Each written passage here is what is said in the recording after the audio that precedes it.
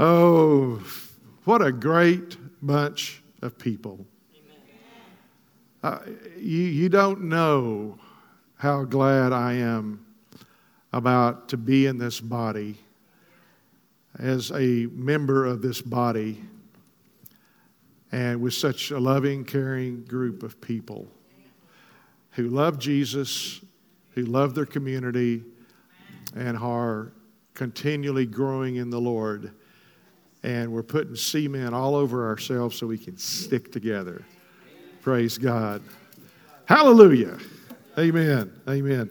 Coming up Wednesday night, something we've done a couple of times in the past, we're going to meet in here, and the chairs are kind of be scattered around, and we're just going to have a night of praise and reflection, prayer and reflection. So it'll last about an hour, starts at 7 o'clock. And so we invite you to be here for that special time together. And it's a time that you can pray, or you can, if you have something to pray for somebody else, you can. Or if you want to receive something from somebody, just as the Holy Spirit leads. So there's no formal thing to it. We'll just be playing background music all the way through it. And some songs. Brother Phil Wilkins is going to be here in concert on the screen. And we're going to have just a really good, special time in the Spirit. And aren't you glad church doesn't have to be stuffy, and it doesn't have to be 10 o'clock, 10:03, 10:17, 10:31. I'm telling you, that's what most churches do. I'm serious. I'm not joking. Now, that's fine if that's what they want to do. If they want to put the seconds on there, they can. But as for you and me, we'll have a little more freedom than that, and we'll try to keep my message below 4 hours today. I asked my daughter to give me the phone book. She laughed at me, calling me a dinosaur, and lent me her iPhone. So the spider's dead, the iPhone is broken, and my daughter is furious. I'm going to try that one again. I asked my daughter to give me the phone book. She laughed at me, called me a dinosaur, and lent me her iPhone.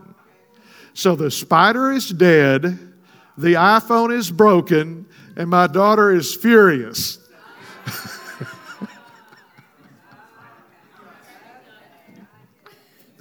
Maybe it just comes over better when you're reading it rather than listening to somebody else read it.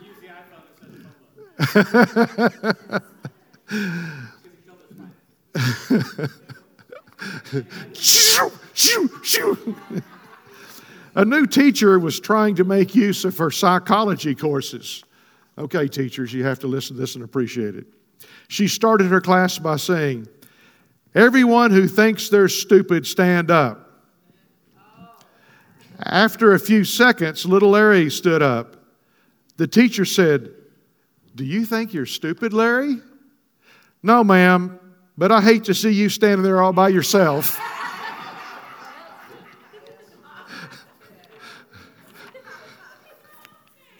I loved it. You obviously did too. That was a good one. Praise God. Well, let's get started. Father, in the name of Jesus, we thank you that you are here in a special, significant way today. We thank you, Holy Spirit, that you manifest Jesus, that you open our hearts, our eyes, our ears to understand, to see, and to hear, that we may receive everything you have for us according to your perfect will and your word in the name of Jesus. And everybody said, Amen. Amen. Praise God. Praise the Lord. I'm going to share a few things from George Barna in a survey he took last year about worldview realities. The most significant finding of all is that just 4% of millennials have a biblical worldview. In fact, among the latter portion of the generation, those 18 to 24, only 2% have a biblical worldview. This discovery is part of the larger national trend in which the incidence of biblical worldview possession has declined by 50% over the last 25 years. A biblical worldview is seeing the world through the eyes of the Bible. In other words, seeing it through what God says, It's seeing objective truth, the truth that doesn't change, the truth that's the same always, just like Jesus, the same today, yesterday, and forever. It's not subjective truth, a relative truth where it changes from day to day. It's I have mine, you have yours, everybody else has theirs. A hodgepodge of all sorts of things. But an understanding of God the Creator. He's all-knowing. He's all-present. The essence of Him is love and just and holiness and all the different attributes of God. I could go on and on. There's more than just 4 or 5 like you normally hear. That's important. And His truth is the real truth, and it doesn't change. But culture can try to sway things, get off the road, get off the path. And that's what we need to be aware of. The sons of Issachar knew the signs of the times, the Bible says. They knew what was going on around them. And so part of what I need to do as your pastor is to be able to share with you what's going on in the culture, because some of us can very easily be in a bubble. And that's something that we need to understand what's happening, because we have this serious issue, I believe, in this country about things like that. And if that doesn't show you that only 2% of 18 to 24-year-olds actually see the things that are happening in the world through the eyes of the Bible. Okay? So very few millennials have fully embraced alternative worldviews. Okay? In other words, worldviews such as Marxism, secular humanism, postmodernism, or others. In fact, the highest percentage of any of them was 3%. More commonly, millennials, like older adults, are synchronistic. They choose an electric, personalized blend of ideas and principles from various competing worldviews. So in other words, I talked to a gentleman this last week who happens to be about the same age I am, and he said, well, there's 50,000 religions, 50,000 Christian religions, and 100,000 religions in the world. Then he started telling me what he believed, and I started to say there's 100,001 now, but anyway, overall, 9 out of 10 young adults live according to such a mash-up of philosophically inconsistent perspectives. Although 6 out of 10 millennials still call themselves Christian, they treat that label as a reflection of being a good person more than a Christ follower. Just 19% say they will go to heaven after dying solely because they've confessed their sins and accepted Jesus Christ as their Savior. 3 times as many, 56%, believe that if people are good enough during this time on earth, they will spend eternity in heaven. We know we're saved by grace through faith. Amen? Given that we trend to do what we believe, it's important to recognize other patterns in religious belief advanced by millennials. Among them are the fact that just 1/3 believe in God as the all-powerful, all-knowing, perfect, and just Creator who rules over the universe today. In fact, the largest and fastest growing faith segment is the don'ts, D-O-N''T. People who do not know if God exists, do not care if God exists, or do not believe that He exists. They constitute 43% of this generation. Just 3 out of every 10 young adults contend the Bible's trustworthy and relevant, and the same proportion believes that God is the basis of truth. A mere 1/3 says that absolute objective moral truth exists. It also bears noting that frequent anxiety, depression, and fear are logical extensions of their worldview rather than comfort, peace, and joy. Their experience seems like a predictable outcome for people who do not believe that a caring and engaged supernatural being is in control of world events, that there is forgiveness of one's transgressions, that there are rules by which the universe operates, that the chief indicator of success is obedience to God, or that there is any hope beyond the grave.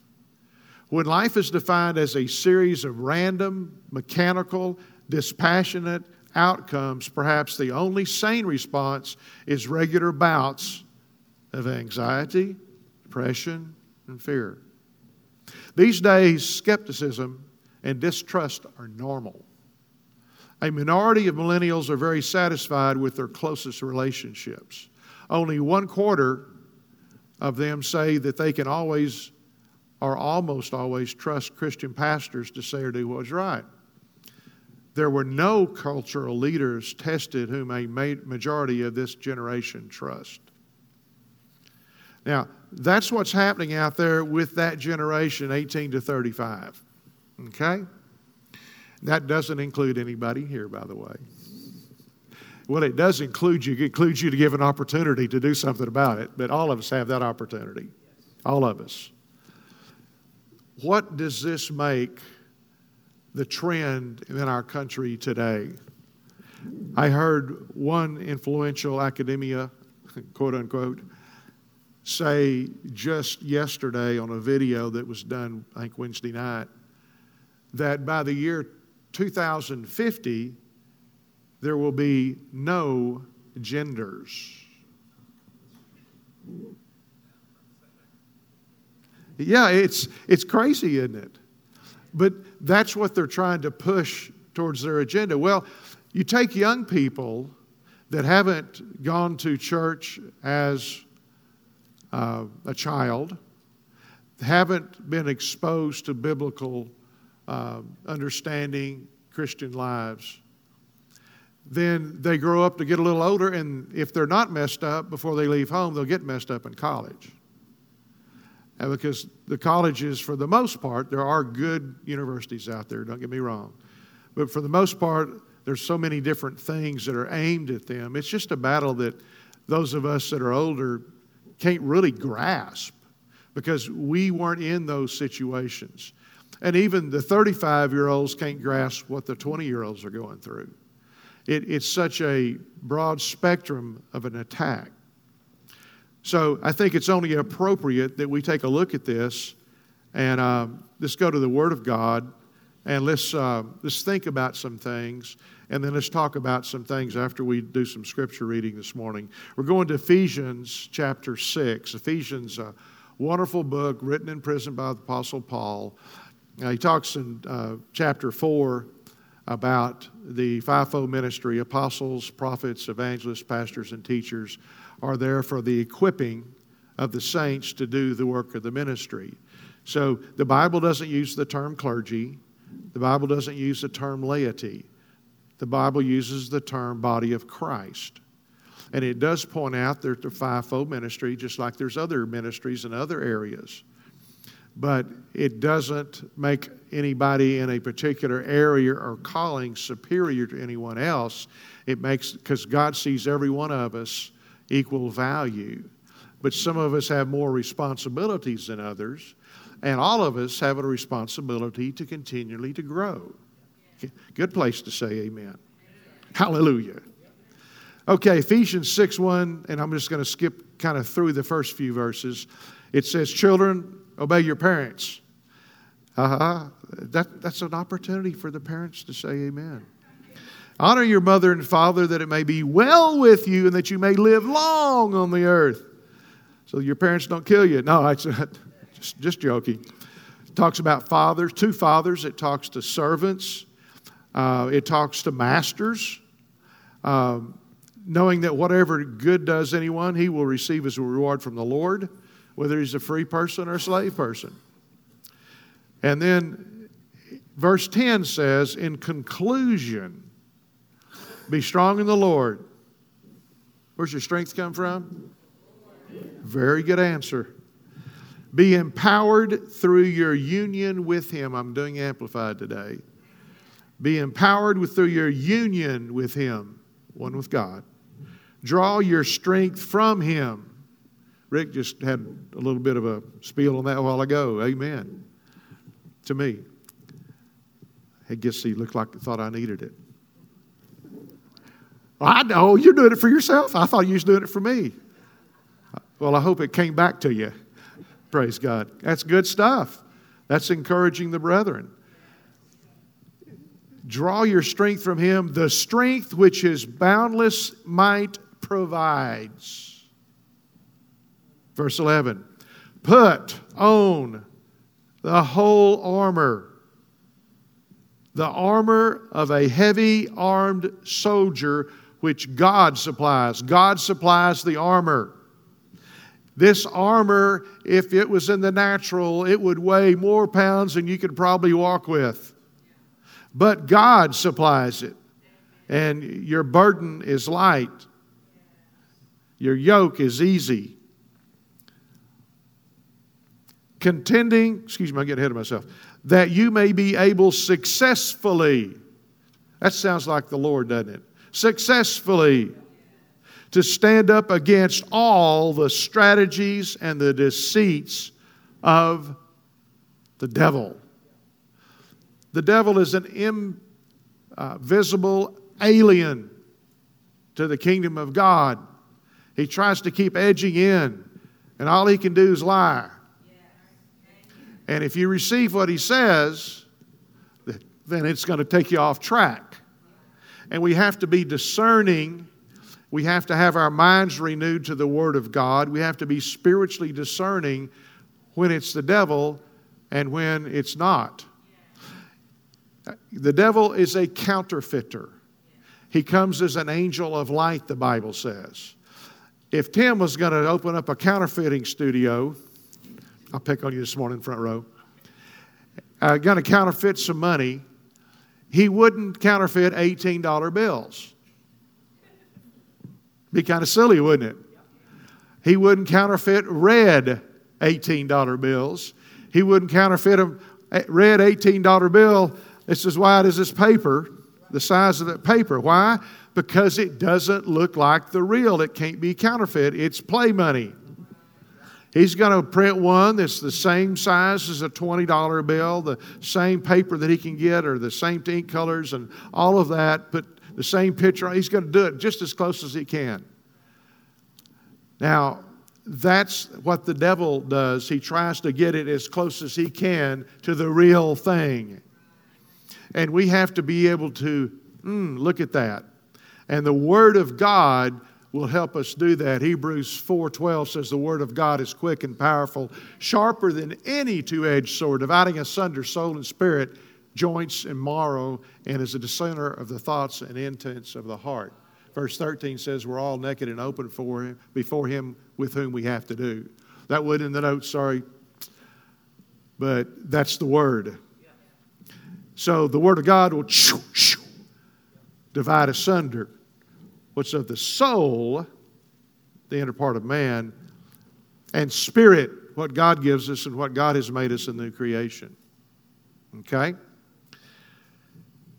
Verse 12, for we are not wrestling with flesh and blood, contending only with physical opponents, but with despotisms, against the powers, against the master spirits who are the world rulers of this present darkness, against the spirit forces of wickedness in the heavenly supernatural sphere.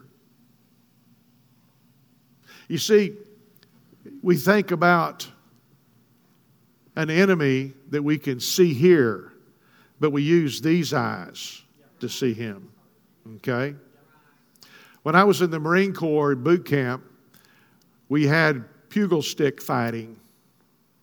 Pugil stick is like a broom handle with a big, large pad on each end.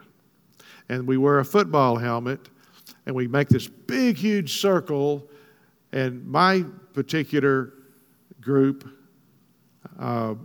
troop, is on one side, and the other ones are on the other side. And we're going to have a contest.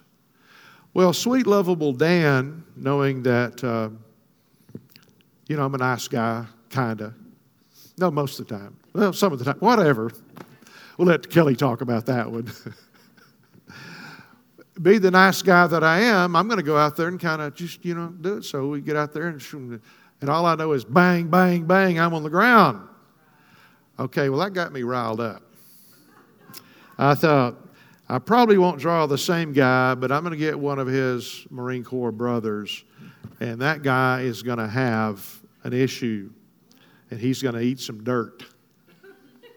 So we stand up again after everybody does one-on-one, and they say, okay, we're going to do now, instead of having a pugil stick, which is a simulation of a rifle with bayonet, one of you is going to have one of those, and another one is going to have a rubber hose, which simulates a bayonet. And I thought, hope I get the pugil stick. I got the pugil stick. And then we're starting this little deal, and I realized, hey, this is too much fun. Bang! Knock him on the ground, jump on top of him, take his rubber hose, and I'm beating his helmet like that. I was in a physical contest, and I won it. Well, that's the way we need to do the devil. Beat the hell out of him. We can do that spiritually. Amen. And the tools are the armor that God gives us to be able to have that confrontation with the enemy and always, as we read, win. Always. And if you do lose the contest, it's not over, because we just get up and do it again. My first pastor used to say, this is a ball game, and you keep on swinging until you hit the ball. Doesn't make a difference how many times you missed it. It's not any 3 strikes and you're out. The deck is stacked against him. Verse 13.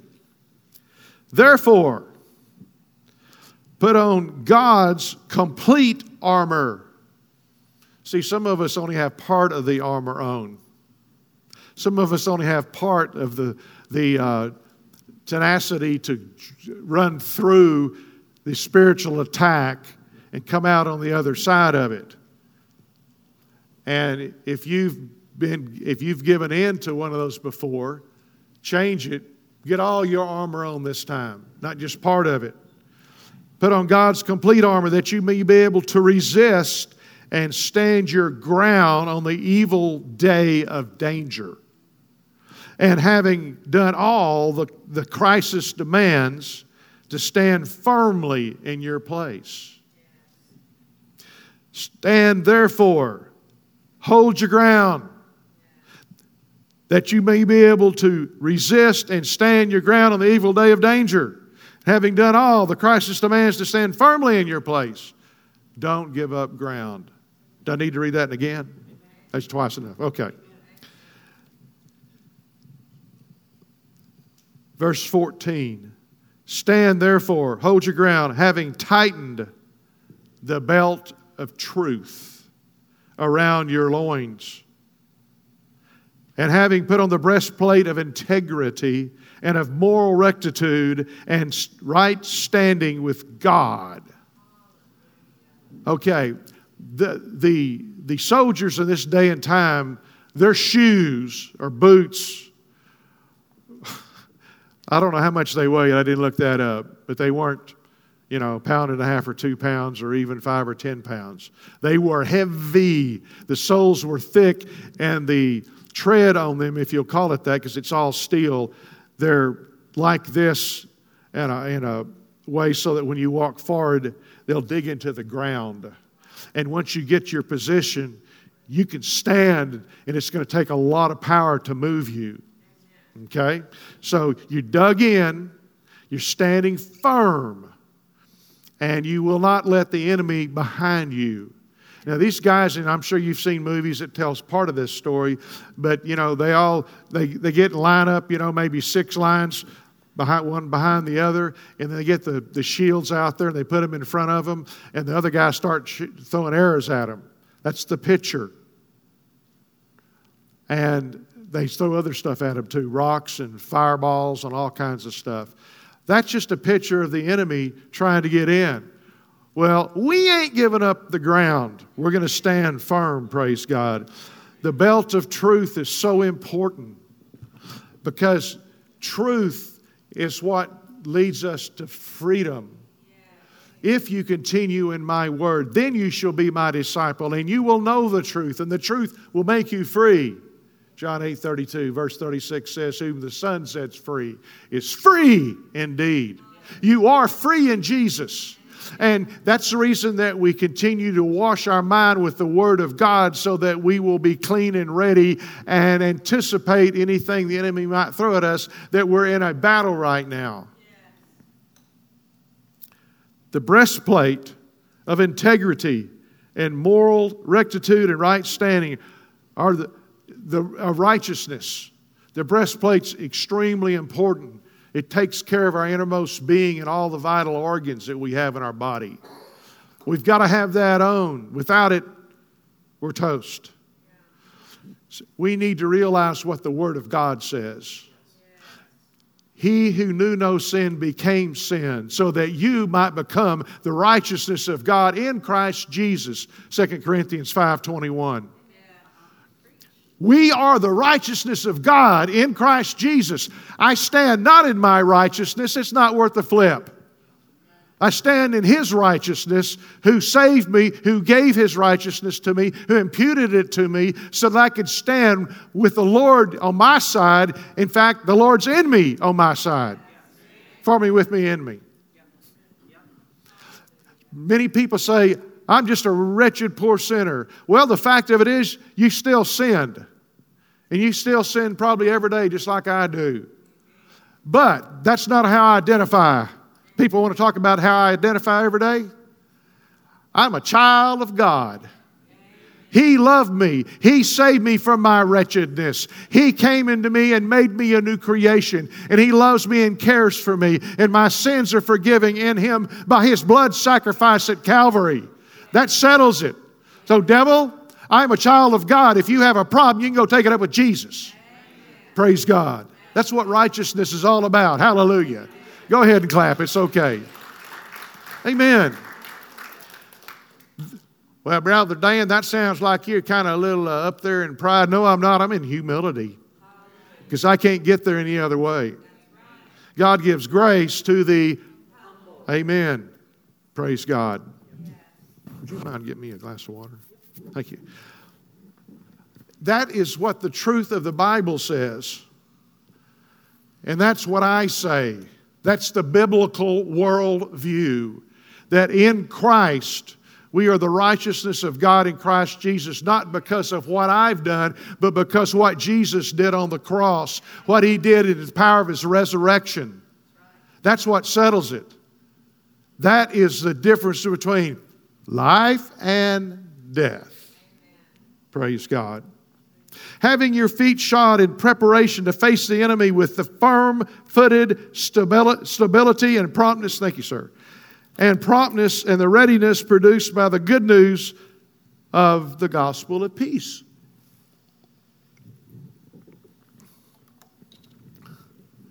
The gospel of peace. The gospel brings peace to the heart of man. The gospel dissolves all the burdens, all the frustration, that fear, that anxiety, that depression must go in the name of Jesus. The gospel sets men and women free. The gospel makes new creations. I'm not what I used to be, and I'm not what I'm going to be, but Jesus and I are working on that part, and praise God. I am no longer in the kingdom of darkness. I am in the kingdom of His precious Son. The kingdom of His light. The kingdom of life. Praise God. That's the gospel. It's good news. I'm not up here preaching against your sins, although if you have any, you need to clear that out with God for sure. Okay? This is not some kind of happy, clappy, yeah, well, you know. Okay. The fact of it is, those things are burdens you don't need. Amen. And once you figure out that you should be dead to sin, that can mean two things. It can mean that I don't do it anymore, which we know that we still do. Just don't do it as much, I hope. And not the same ones, I hope. But it also can mean that sin has no hold on me. And that's what it really means. It means if I mess up, all I have to do is do what He told me to do. If I confess my sins, He's faithful to forgive my sins and cleanse me from all unrighteousness. 1 John 1:9. All I have to do is say, Jesus, I am sorry. Please help me not to do this again. Thank you for forgiving me. And then I can walk out in freedom again. I don't have to go, you know. If I concentrate on that stuff, I'm going to live in that stuff. If I concentrate on Him and His Word, by His Spirit, I get to live in Him. So I'm not going to mess around with what my weaknesses are when I know that I have His strengths. Praise God. Hallelujah. And I know it because He told me. The gospel of peace is the answer to so many things. It's so wonderful when someone gets genuinely born again and they lay down all of that junk and they rise to the occasion of realizing they need help. And if you're listening today on YouTube, and if you need help, the answer is Jesus Christ. And I don't say that because of religion. I say that because of what He said. He wants a relationship with us. He cares about each individual, not just the mass of people. Boy, He's got a job, doesn't He? Verse 16. Lift up over all the covering shield of faith. I love that one. The shield of faith. You know, the shield of faith was not some kind of little round circle here that you're trying to catch the fiery darts. It's this big thing that actually went to the ground at the top of their head. And they'd sight them down like that. And that's the reason they had to have an armor bearer, because they got this big armor on everything, you know. They can't carry everything. Have you ever picked up, like in a museum, one of those swords? You know, it's not 2 or 3 pounds. I mean, I don't know how much they weigh, but it's like, you know, all you have to do is get it above somebody's head, then just kind of drop it, they're toast. But shield of faith, I was praying one day about that, thanking God for it. And He showed me what my shield of faith looks like. Now this is, you can take this if you want to, and you can just throw it in the trash can if you want to. But I'm going to tell you what I got from the Lord. I got like a capsule coming down over me, all the way around, top, bottom, everything. It was clear. That's the shield of faith that He has for us.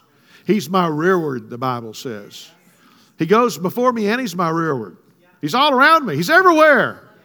The devil cannot come in me when my shield of faith, and my faith is in what? Him. Not me, Him. What He has done, what He is doing, what He's doing tomorrow. Jesus Christ is saying yesterday, today, and forever. Hebrews 13:8. That's what it's all about. And the shield of faith will protect you against all of the attempts of the enemy. Every single solitary one. Faith is the one ingredient that we need to apply to be able to receive from God. And He's even given us a measure of that. And if you want an increase, faith comes by hearing, hearing by the Word of God. Romans 10:17, I believe it is. Faith comes by hearing, hearing by the Word of God. NIV says faith comes by hearing, hearing by the message of Christ. What does that mean? Well, if I'm kind of down on my luck, if you believe in luck, if you're kind of having some financial issues, get in the Word. See what the Word says about that. If you need healing for your body, get in the Word. See what the Word says about that. If your kids are acting up, get in the Word. See what the Word says about that. If your parents are acting up, whatever. It's you get in the Word.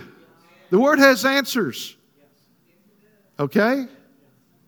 It has answers for life. People are still people regardless of what the culture says. We're not progressing, we're digressing. We're not getting greater. Can I just be honest? There's a lot of questions, a lot of things today we just suck. I normally wouldn't say that word because I think it's pretty strong, but I'm going to tell you what. Culturally, we suck. We need to get a grasp. We need to wake up. The Bible says, awake to righteousness and sin not. There would be a lot less sin in the body of Christ if we'd wake up to righteousness. Awake up to righteousness and sin not. That's a key. That's one of those things you turn it. There's keys to the kingdom, and that's one of them right there. You turn that key, And it's a different day. It's a glorious day. You're walking in this marvelous light now, rather than just in your own self. See, there's a supernatural walk to experience. That supernatural walk is something that He has for every one of us. And that walk doesn't make us any better than anybody else. It makes us more able to help others, though. And it protects us and our family and our loved ones and our church and all the things that we are involved in. You walk that supernatural walk in your position at work, and guess what? There'll be some changes going on. You do that in the school that you're in, there'll be some changes going on. Oh yeah, there may be some attacks every now and then. So what? You got a shield of faith. Besides, if somebody wants to pick on me because I'm serving Jesus or talking about Him, come on, bring it on. Hallelujah. Hallelujah. Amen. The fact is, Jesus Christ will walk through each and every situation with us. The Holy Spirit is with us. He is doing a marvelous work in you, no matter if you believe it or not, as long as you've just got your head listening towards Him. Plugged in to the Word of God, plugged into a great church, plugged in to relationships of people around you so that you can be encouraged and admonished as necessary, and all the things that go into being a loving body, praise God.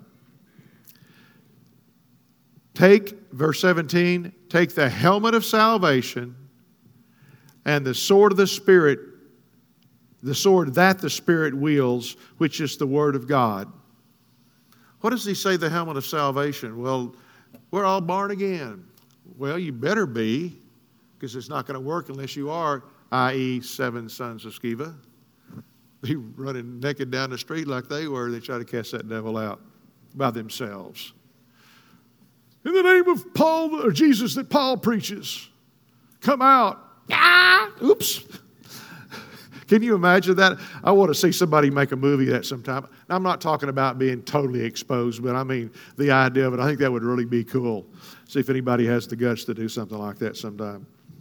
But the helmet of salvation, I believe, is in there because salvation is so much more than just being born again. That's great. That's the first thing, and that counts out throughout eternity.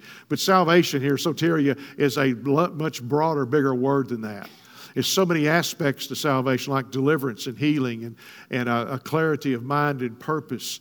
All the things that God has for us, protection. Salvation is a big word. We just don't use it big enough. We talk about that being saved or not, born again or not, and that's it. No, it's so much more than that. Praise God.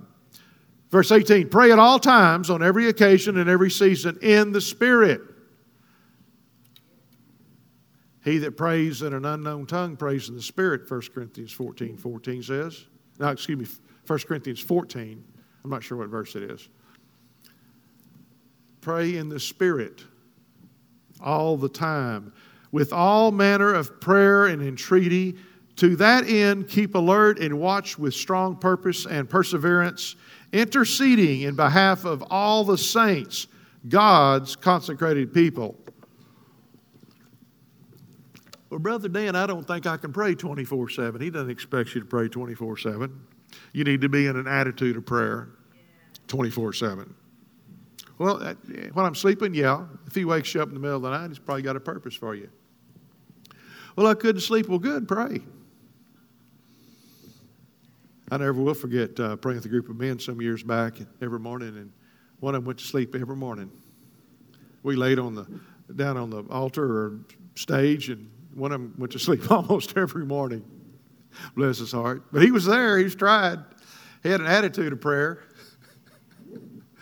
Praise God. We need to be quick to pray in any situation that we're involved in. If you're going down the highway and you see a car wrecked and there's policemen and firemen or whatever around it, do you just pray as you're going down the road? Or do you say, hope nobody's hurt too badly? Or do you pray? Father, please, in the name of Jesus, help them, deliver them from that situation and heal them. Give the people that are working with those folks the wisdom that they need to do to be able to help and take care of that emergency need. Thank you, Father, for that. In Jesus' name. They have no ill effects. Whatever you want to pray for that, but pray. You can be an asset to that person you don't even know. You'll probably hear about it in heaven, but that's the thing about it is we're not in here so we can have a praise report. We're here so that we can do what God said to do and help somebody out. And then if something comes out of it, fine. If nothing, don't worry about yourself. Worry about that person. Think about that person. Praise God.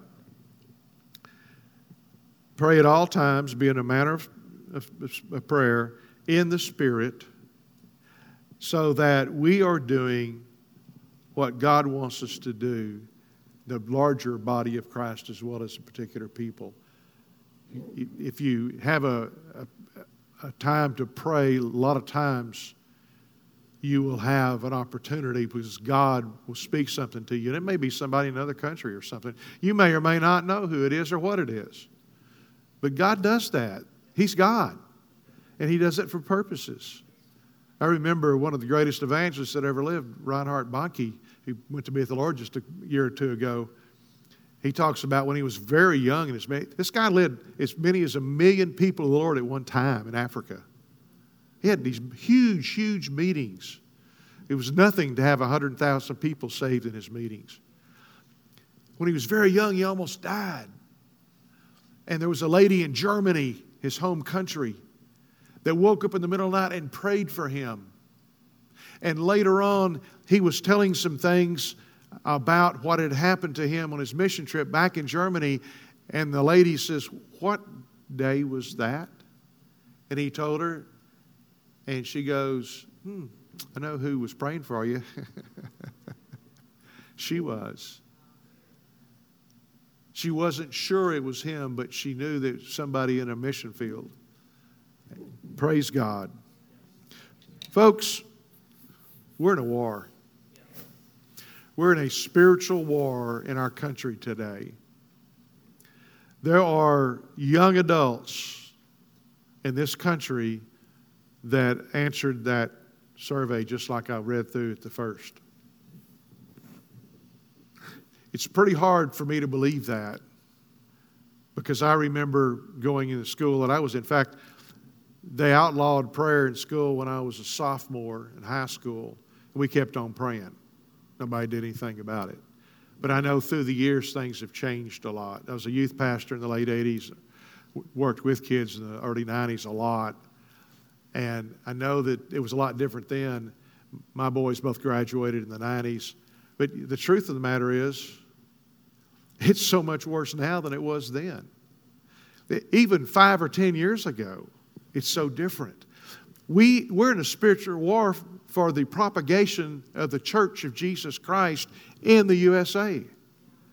And if you don't think that, you need to investigate it. I'm here telling you the truth. We have a warfare that we need to win. What will we do about it is the question. Will we sit by and go, "Golly, I remember when I was down there on earth that, all that stuff was coming up. I didn't realize it didn't do much, but I made it to heaven myself." Let's have some people to take with you. Who has noticed the lobby card out there that's been out there for the last 2 or 3 weeks? It says Think 200. Okay. But it's been out there about 3 weeks, I believe. I think this is the third Sunday. Think 200.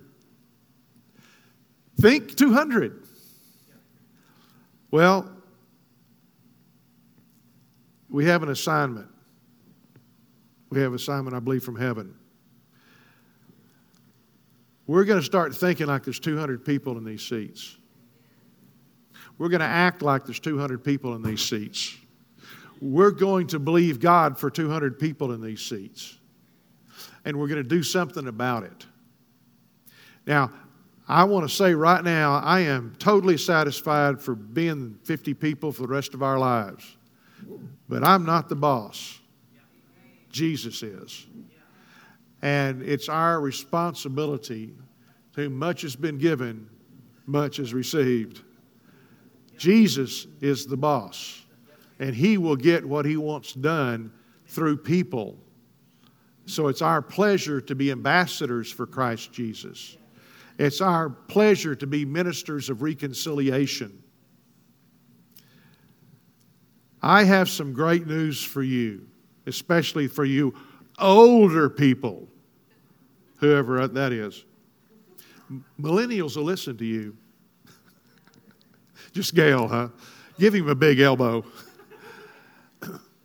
Millennials will listen to you. I promise you. They will listen to you. They appreciate wisdom. They appreciate somebody coming into them, just jumping into their life. They appreciate the fact that you're talking to them probably in a way that a lot of people can't talk to them. You're non-threatening.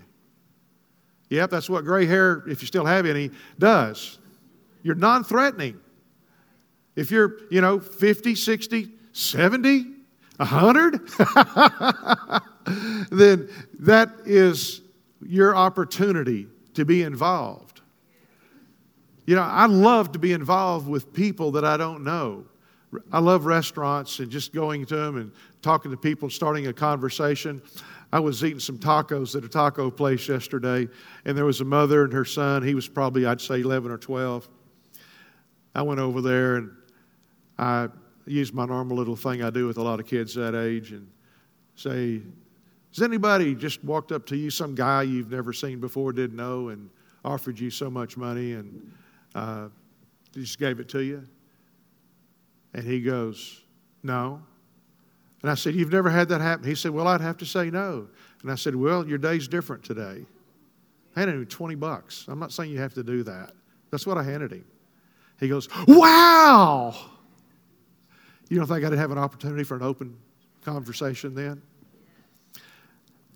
That's just one little thing. I'm not telling you have to do that or anything else, but I'd rather eat, a bag of Fritos and give him the money than I'd spend it on a meal, but God provides for both, so that's good too. We've got to be able to get over to the other side. There's a lot of millennials that are running around. They need Jesus, but they don't know that. And we are there to be the representation of Jesus, the only Jesus they may see this next week. And we have an opportunity to speak into their lives. Now, that gives us an opportunity to be the minister of reconciliation, the ambassador for Christ Jesus, to do what He said to do. You may end up praying for them. You may end up praying for healing for them, and God just heals them right on the spot. Who knows? But if you don't talk to them and don't try, then ain't nothing going to happen. Okay? We need to reach this generation because the church in America is losing this generation, and it'll lose the one right after it if there's not raised up a difference here. Now, there's a bunch of good kids that love Jesus at all ages. And there's a bunch of good young adults that love Jesus at all ages. But the opportunity is, even though they have a responsibility to reach their generation, we're going to help them. And we're going to feed them, and we're going to do the things that are necessary to give them the tools to help them. I want to be challenged by millennials, not in a combative way. I would like to see this auditorium full of millennials that are just searching for truth. They'll not be put down. You'll not be put down if you come to church tomorrow, 6800 North Bryant, Oklahoma City, 73121. We love you and care about you. And if you just want to get some answers, we'll be here to help you with those answers. Non-condemning. I was lost. I was a goofball once. Wasn't this good-looking academic guy I am now. It's a good place to laugh, okay? I was a sinner. I still fall into stupid stuff every now and then. But the fact of it is, I've got my eternal life in order. I've got my life as a Christian pretty much in order. God's still working on some things, but I've pretty much got it in order. And I didn't get there in 1 week or 1 year or 1 decade even. And that's not, oh my gosh, what's it going to... It's just say it gets better all the time. Stuff you don't even know. God will be working with you on it. Say, hey, by the way, what about... Well, I didn't think about that, Lord. That's what's cool about this particular belief system that we have, this relationship we have with the Creator of the universe. And there's young people that need to know this. And all we need to do is just talk to them. There's no pressure on trying to win them to Jesus in the first time you ever see them. Get them to come to church. Get them to see what it's about. Get them to hear a good message. Get them to see friendship. Get them to see people that care about each other. Give them an opportunity. Like I say, I'm not here to try to, be a combative person and change their life. I'm here to share them the truth. I'm here to love on them. I don't care if they're transgender, homosexual, whatever they are. There's all kinds of sins, by the way. Gossiping, backbiting, separation, division. Yeah. Yeah, those are all sins too. So I don't care what they are. This is a hospital, a clean-up place too, It's a celebration place, but it's a hospital too. And if people need help, we want to help them. And we can because of Jesus in us, the hope of glory. And so this is a challenge for you this week. Just talk to some young people. And by the way, if you bring somebody in here that's 90 years old, that's great too. Okay? We're not a respecter of people with ages. But I'm just trying to encourage those of you that may be a little older. It's easy for us to talk to millennials. Very easy. Because they'll see and recognize wisdom pretty close. And if they don't want to listen, that's okay. You can go on down too. But you'll have something in common. And the Lord will show you those things when you start talking to people. He'll show you those things. He'll put somebody, you may be driving a car down the street, and the Lord says, go back and talk to that person. Well, I wouldn't do that. Well, I've done plenty of it. Well, it's because you're a pastor. I did it before I was a pastor. I was a car dealer. Yep. I'm just saying, this is a wonderful world. It's a wonderful place. For God so loved the world that He gave His only begotten Son. Jesus died on the cross for those millennials. Let us see that. I don't care if they've got 15 tattoos on their face, 16 piercings, 5 different colors of hair, skinny jeans, or whatever they're wearing or not wearing. I don't care. They're a human being created in the image of God, and we need to recognize that. They have value. They have purpose. And some of those people will be some of the best Christians you've ever seen. Amen. Amen. Think 200. Start thinking and acting like we have 200 people in regular attendance.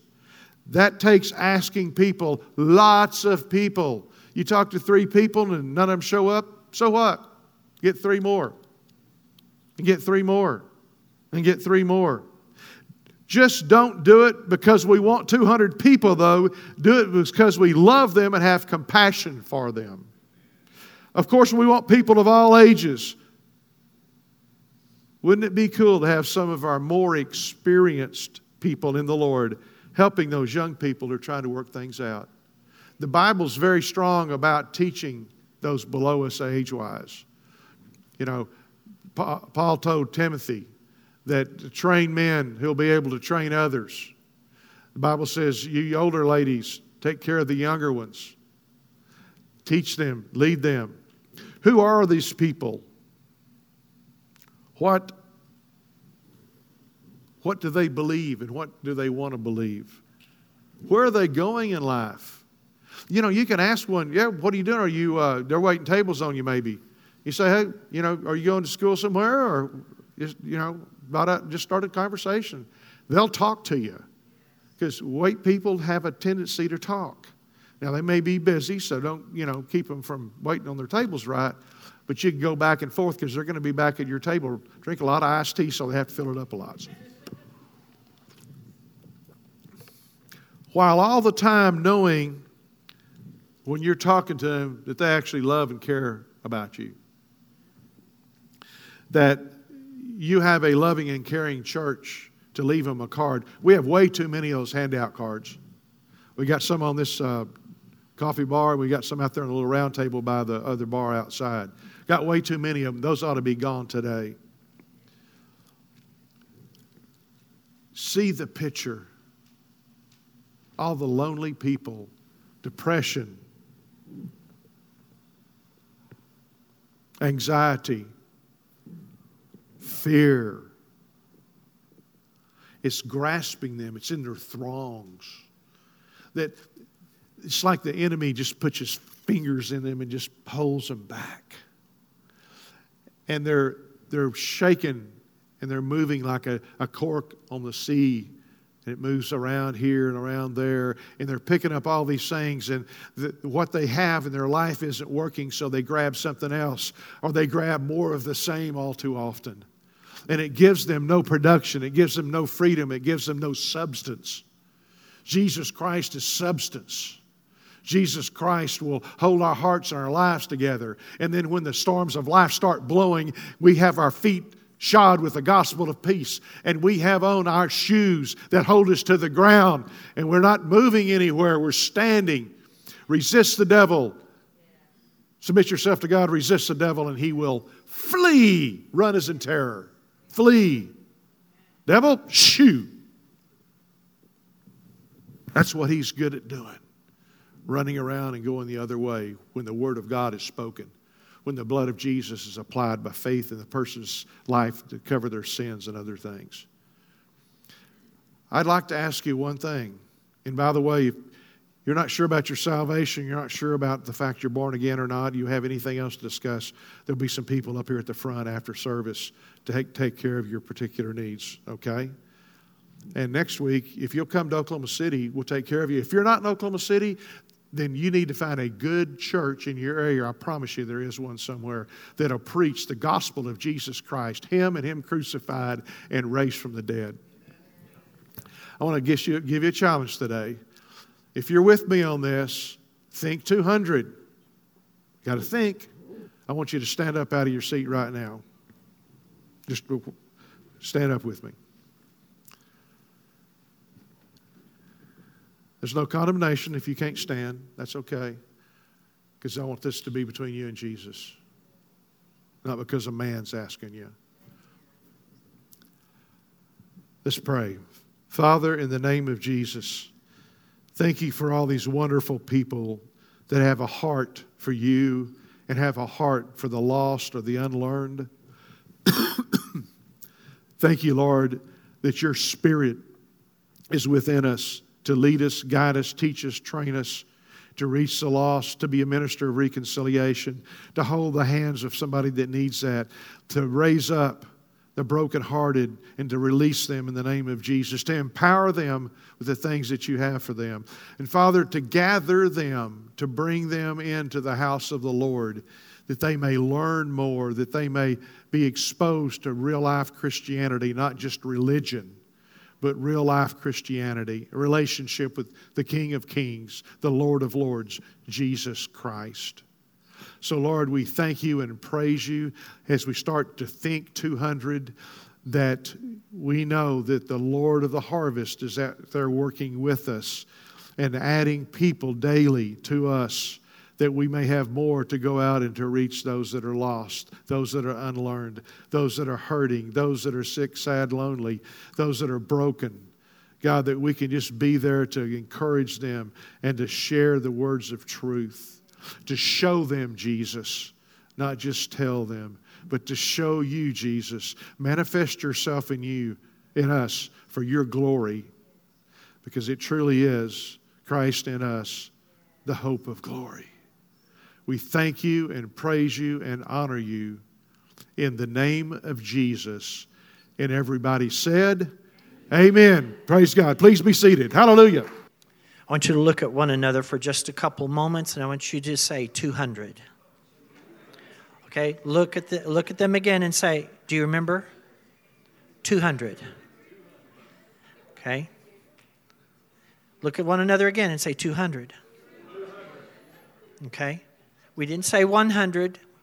We didn't say stay at 50. We said 200. Okay? Remember, God is all about expanding the kingdom. Sometimes we have a hard time transitioning. We like it the way it is. Look at one another and say 200. But that means that there might be someone who actually sits right next to me. Yeah.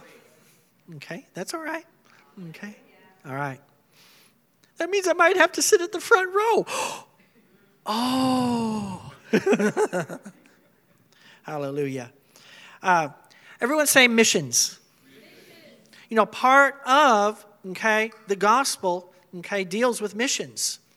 Part of our 200, can very well deal with us, ministering to those that we can't get to personally, but they might be in other places.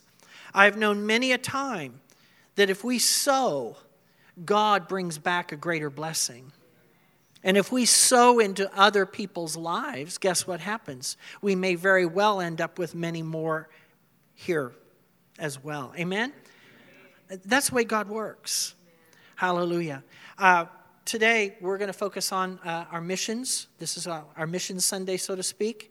And we're going to focus on Pakistan today. Everyone say Pakistan. Now, Pakistan has a population estimated last year at 229 million. They're not a huge country geographically, but 229 million, that's a lot of people, 96% of them are Muslim,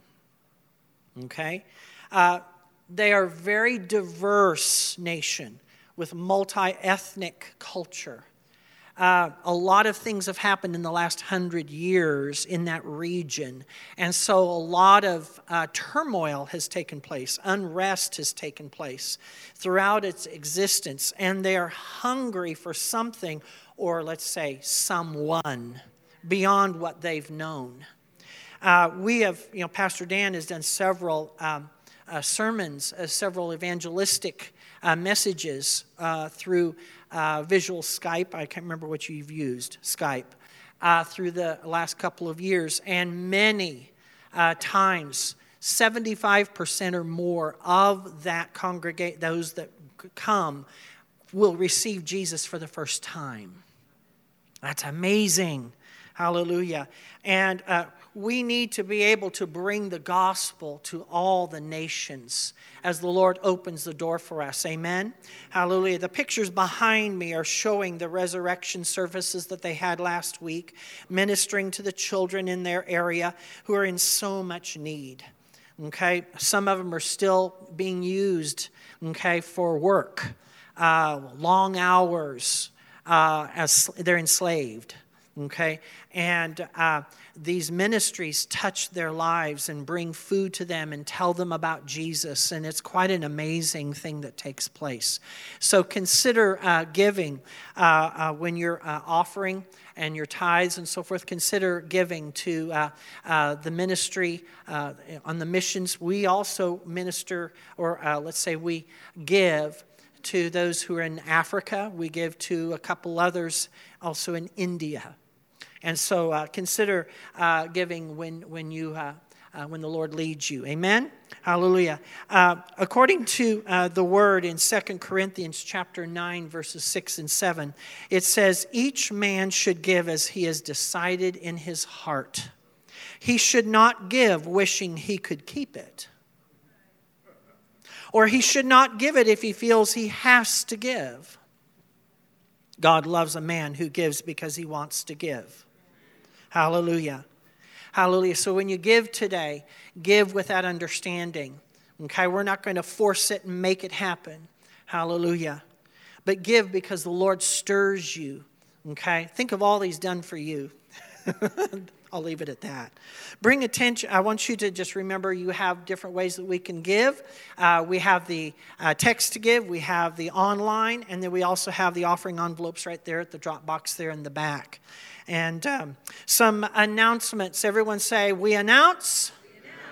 So that you can understand and know, okay? So everyone, hear up. We need your birthdays. Look at your neighbor and say, birthdays are needed.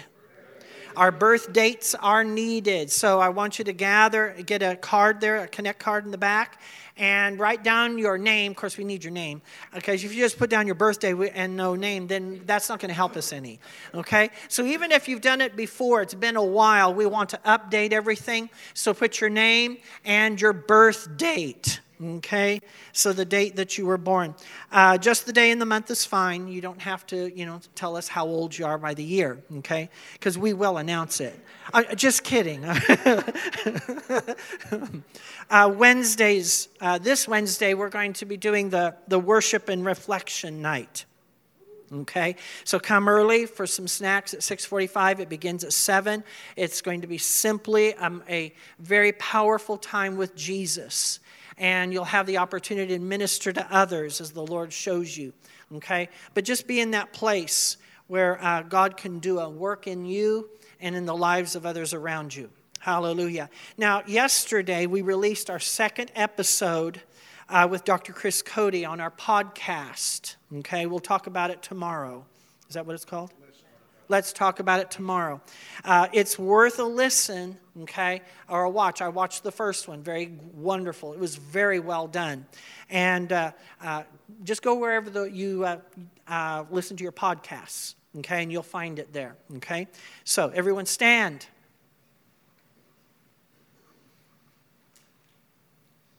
Look at someone near you and say, I love you. We love you in the Lord. Okay? That's what the Word of God shares with us. Okay? He loved us first. We can love Him back and love one another. Stop being goofy or ashamed that you love. Okay? We can love one another. Okay? Let's pray. Father, we thank you for today's word. We thank you, Father, that the message has gone forth with clarity, power, and purpose. We thank you, Father, that we are challenged, Father. We love a pastor who challenges us, Father, pulls us out of our comfort zone, Father. And we just thank you, Father, that the word pulls us out of the comfort zone, Father, to cause us to become more and more what you've always called us to be. We just praise you and thank you, Father, for this word. It's lodged into us deep. Hallelujah. It's found its place and it's going to grow and produce great fruit. And we just thank you that as we go out today, Father, and throughout this week, that we carry and release this word. Hallelujah. That others may be touched and that others would come. And we bless you and thank you for the opportunities that come by your Spirit, divine connections, divine opportunities to minister and speak, hallelujah, to those who are around us. And we bless you for the results in Jesus' mighty name. Hallelujah, amen. Hallelujah. I release you in the name of Jesus to go and be light carriers. Hallelujah. Think 200. Hallelujah. Love one another. Hallelujah. If you need prayer, people are up here. We can pray with you. Hallelujah.